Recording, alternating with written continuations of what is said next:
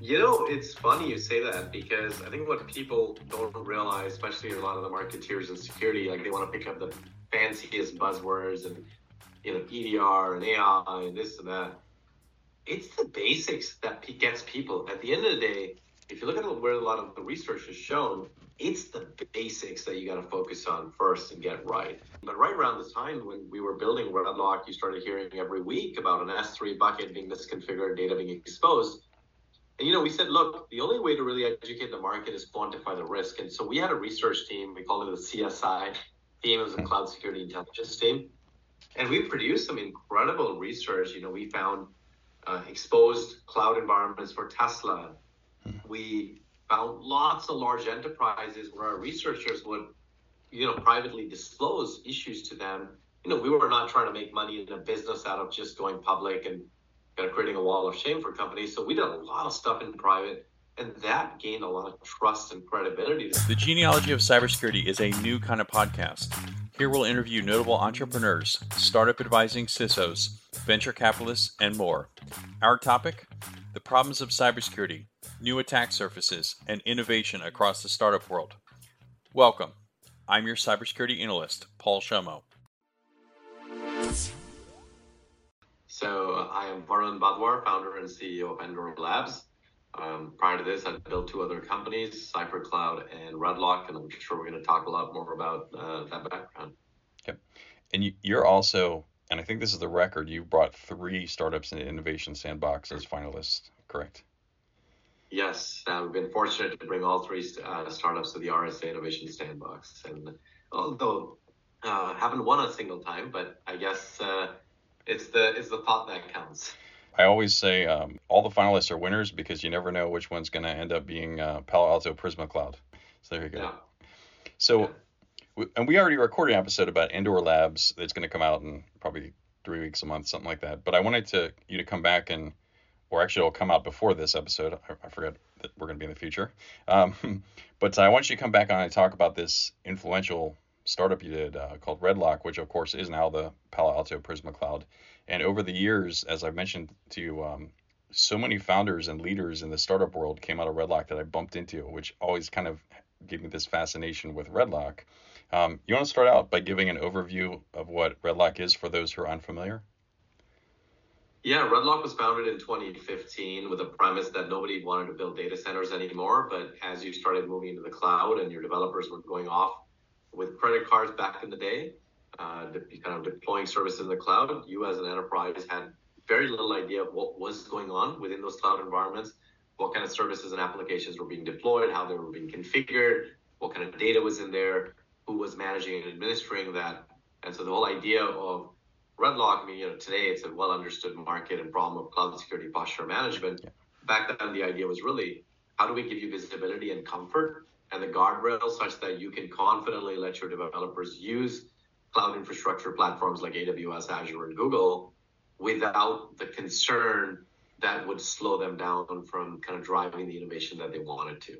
So you basically built cloud security posture management, which obviously is broad now and splintered off into a number of categories, but you basically built that a few years in front of the broader cloud transformation. And a lot of companies out there, they're copying competitors. Their Gartner analyst is telling them what to do, but clearly you were way out in front. Like, what was your formula to be the first through the wall and build it right and align with the customer needs?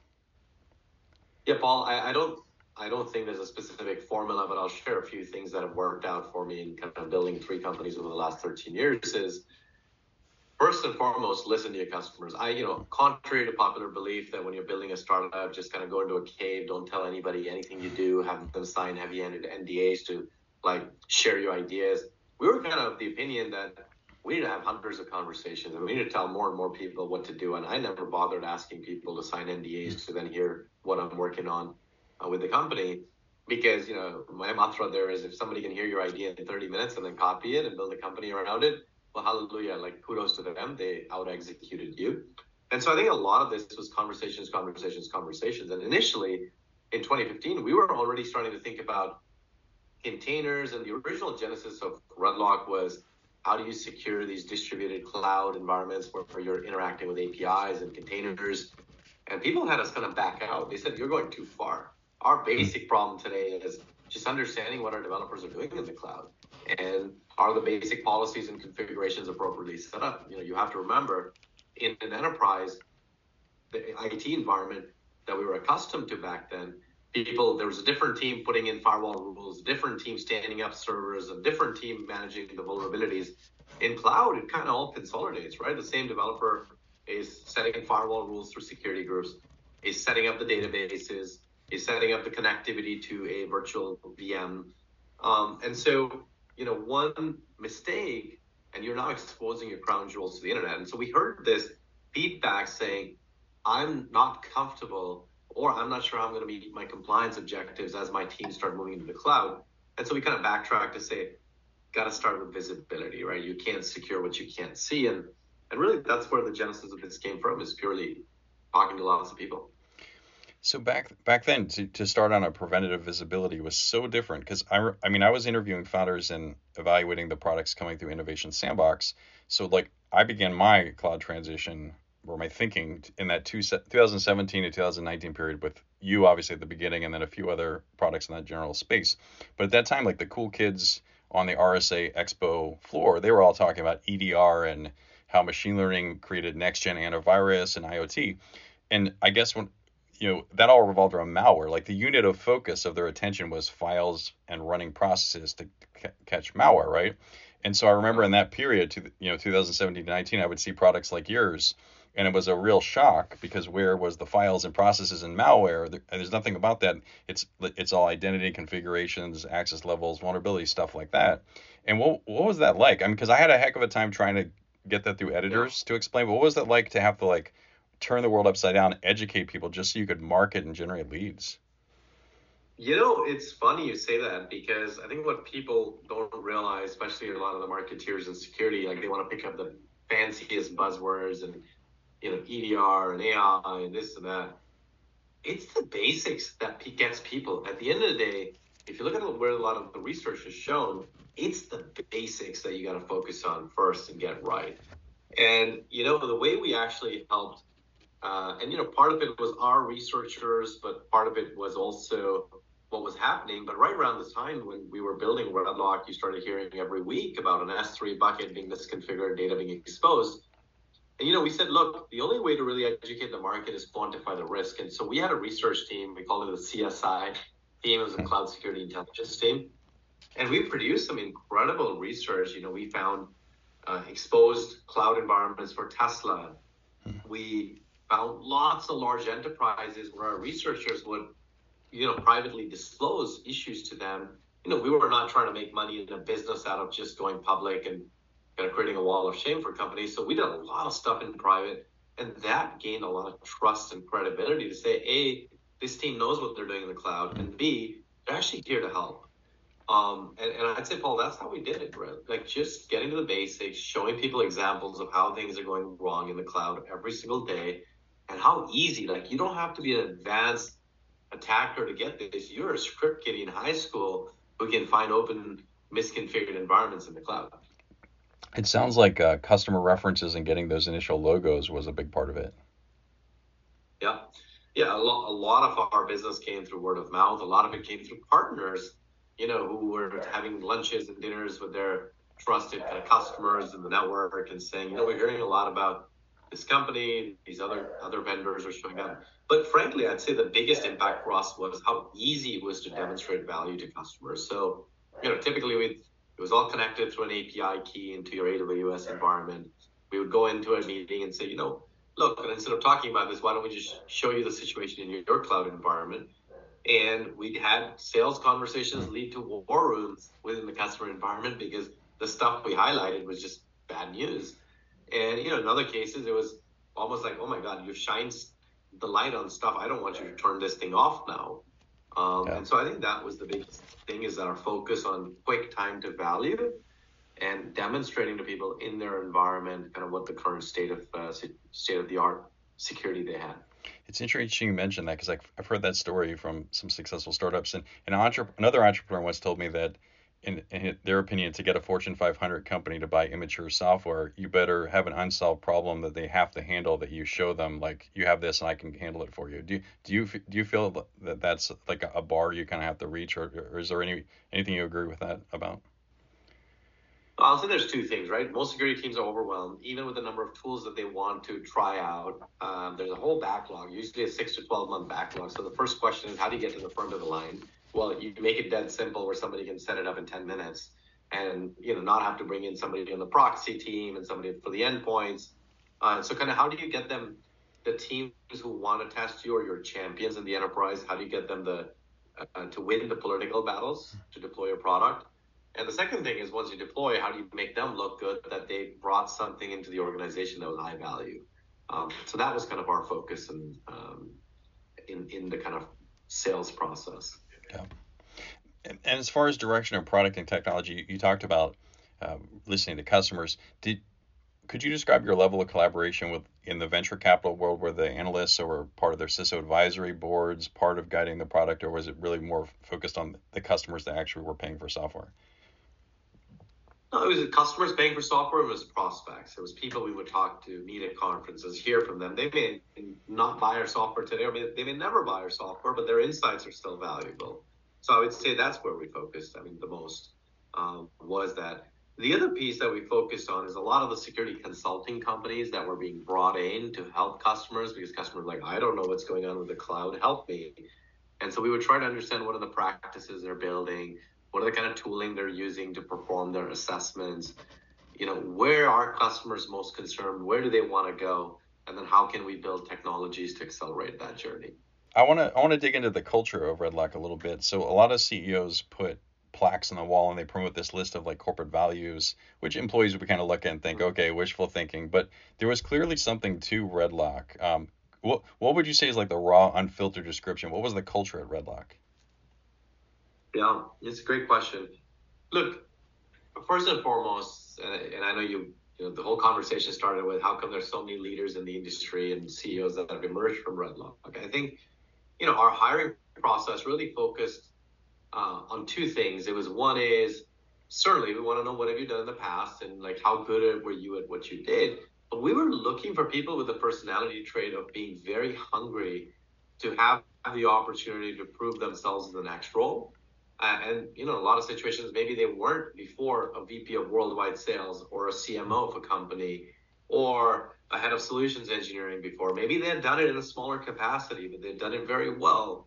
And we gave them the stage to go prove that they can do it at that next level at a global scale.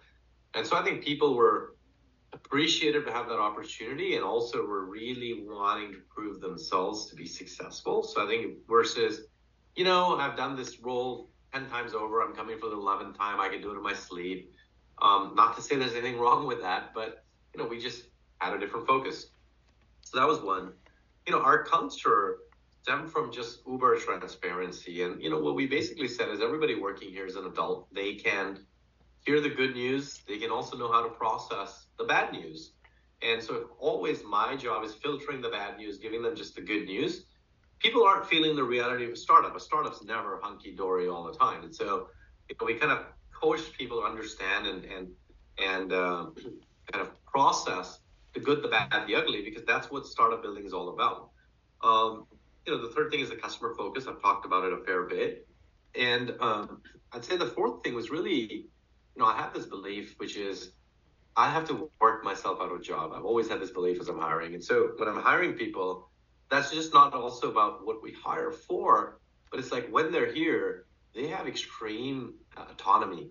We hold them accountable for the higher level objectives, but I'm not, like, I tell people that are coming in, especially leaders and executives, like, you're not coming here to do everything I tell you to do. You're coming here to tell me what we should do as an organization.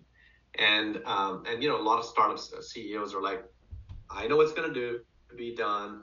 I'm going to tell you what to do. Your job is to go do it. And I just think then there's no diversity of ideas and experiences and thinking in the mix. So I would say those were probably the key traits and kind of company values that we focused on a lot. Last one we would always say is get shit done. Like, stop talking, just get shit done. So, it was really around velocity and and willingness to take risk, knowing very well that 100% of what you do won't always be right, and that's okay, right? We give you safe space to make mistakes and pivot. Now you mentioned always trying to replace yourself when you're recruiting leaders. And you said that to me before too. That's something that maybe people talk about, but that requires a degree of kind of selflessness and really kind of courage to do. That's probably underrated. I think the most important thing is security. Like if if you're insecure about certain things, if you're unwilling to be vulnerable and recognize that you are not, as a CEO, an expert in every function. You just never will be. I can't be an expert in product and engineering and sales and marketing and business development. I can't. So if you can recognize that, if you can vocalize that to people and say, I'm completely comfortable knowing that I'm a great visionary, maybe I'm a great product leader. I've never done sales before. And so when I hire you, I expect you to come in and run that for us. Share your ideas on how you want to execute there. Sure, I might have ideas. We will disagree some point. We'll disagree and commit and move forward.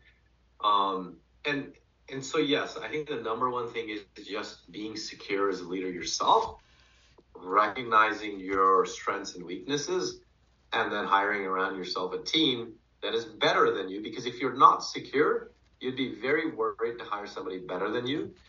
Um, for that very reason. And I wanted to ask you a little bit about Palo Alto because it seems like sometimes when startups are acquired by large companies, the founders can't wait to get out. But it kind of appeared you actually stayed there for a little while. You want to tell me about the acquisition? Yeah, I stayed there, and a lot of companies I acquired after me, the founders are still there and thriving. So, look, the number one reason acquisitions fail is the first thing the acquiring company does is, great, you're small, I'm big, I tell you how to do things because I paid for you. And okay, you 20 engineers go to our engineering team, you 5 salespeople go into our sales team, and everybody gets lost. The culture gets compromised. And essentially, when 100 people go into a company with 100,000 people, guess what? Like everybody just disappears and is buried into the organizational bureaucracy. The big thing that Palo Alto Networks did right, and kind of kudos to Nikesh, the CEO who came in, because RedLock was the first acquisition he made, and by the way, congratulations to him. He just completed 5 years as CEO there, and it's been incredible to watch his journey.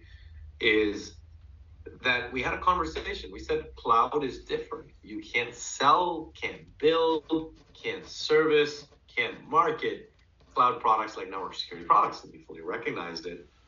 And we said, we're going to build a separate organization. Basically, we called it a speedboat. We said, Palo Alto Networks is a yacht sailing in the middle of the ocean. Cloud is just taking off. You're at the harbor, in the marina. You got to catch up to the yacht. That's going to take a different speed velocity to get there. So we called it literally a speedboat.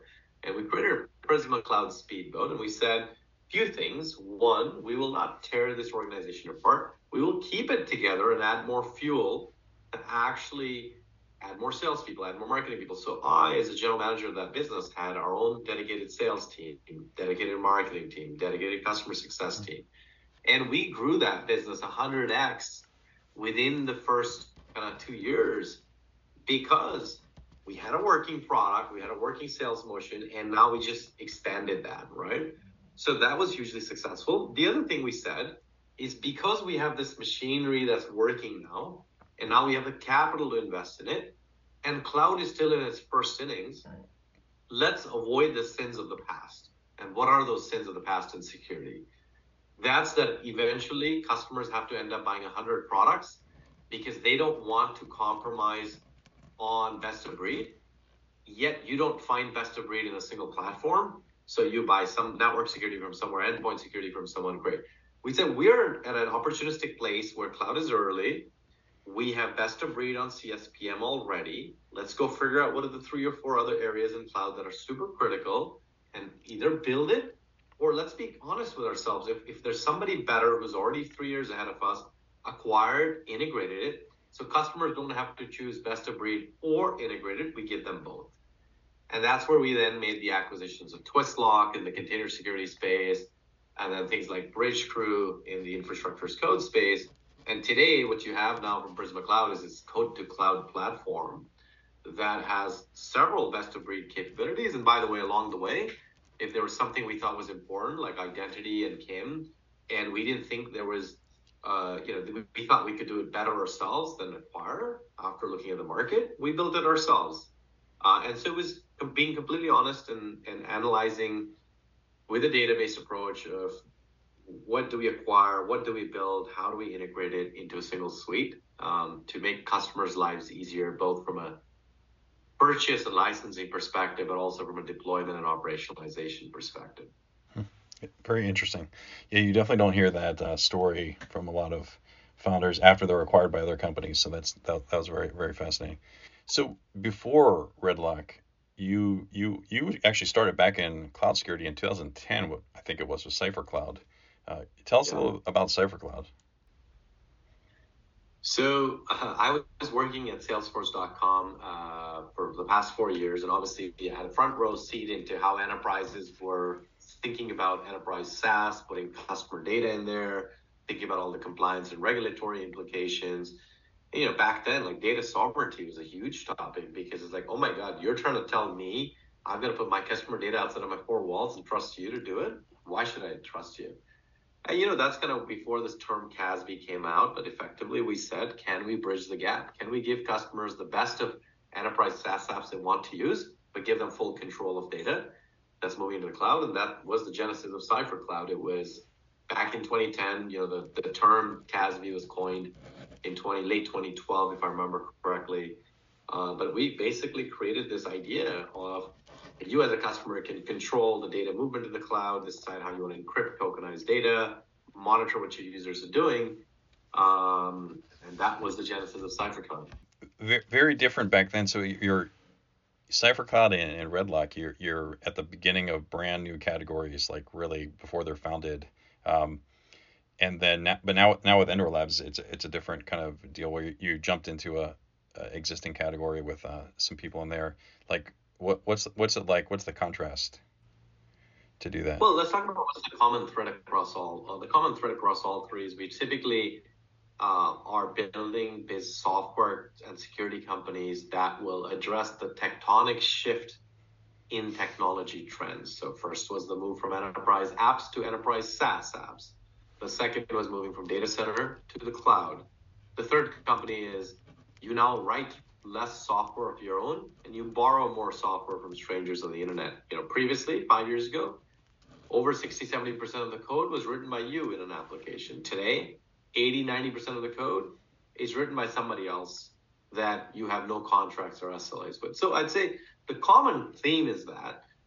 I'd say in Endor's case, there is an existing category that has serviced parts of the issues that come with this, but even those category of products have got completely overwhelmed with the just sheer acceleration and adoption that you need to kind of take a fresh look at this problem for today's risks, for today's level of adoption, scale, advances in AI. But the thing that's different is with Cipher Cloud and RedLock, there was new budget line items. With Endor, it's an existing budget, right? AppSec teams have some code security scanning tools that they have budget for.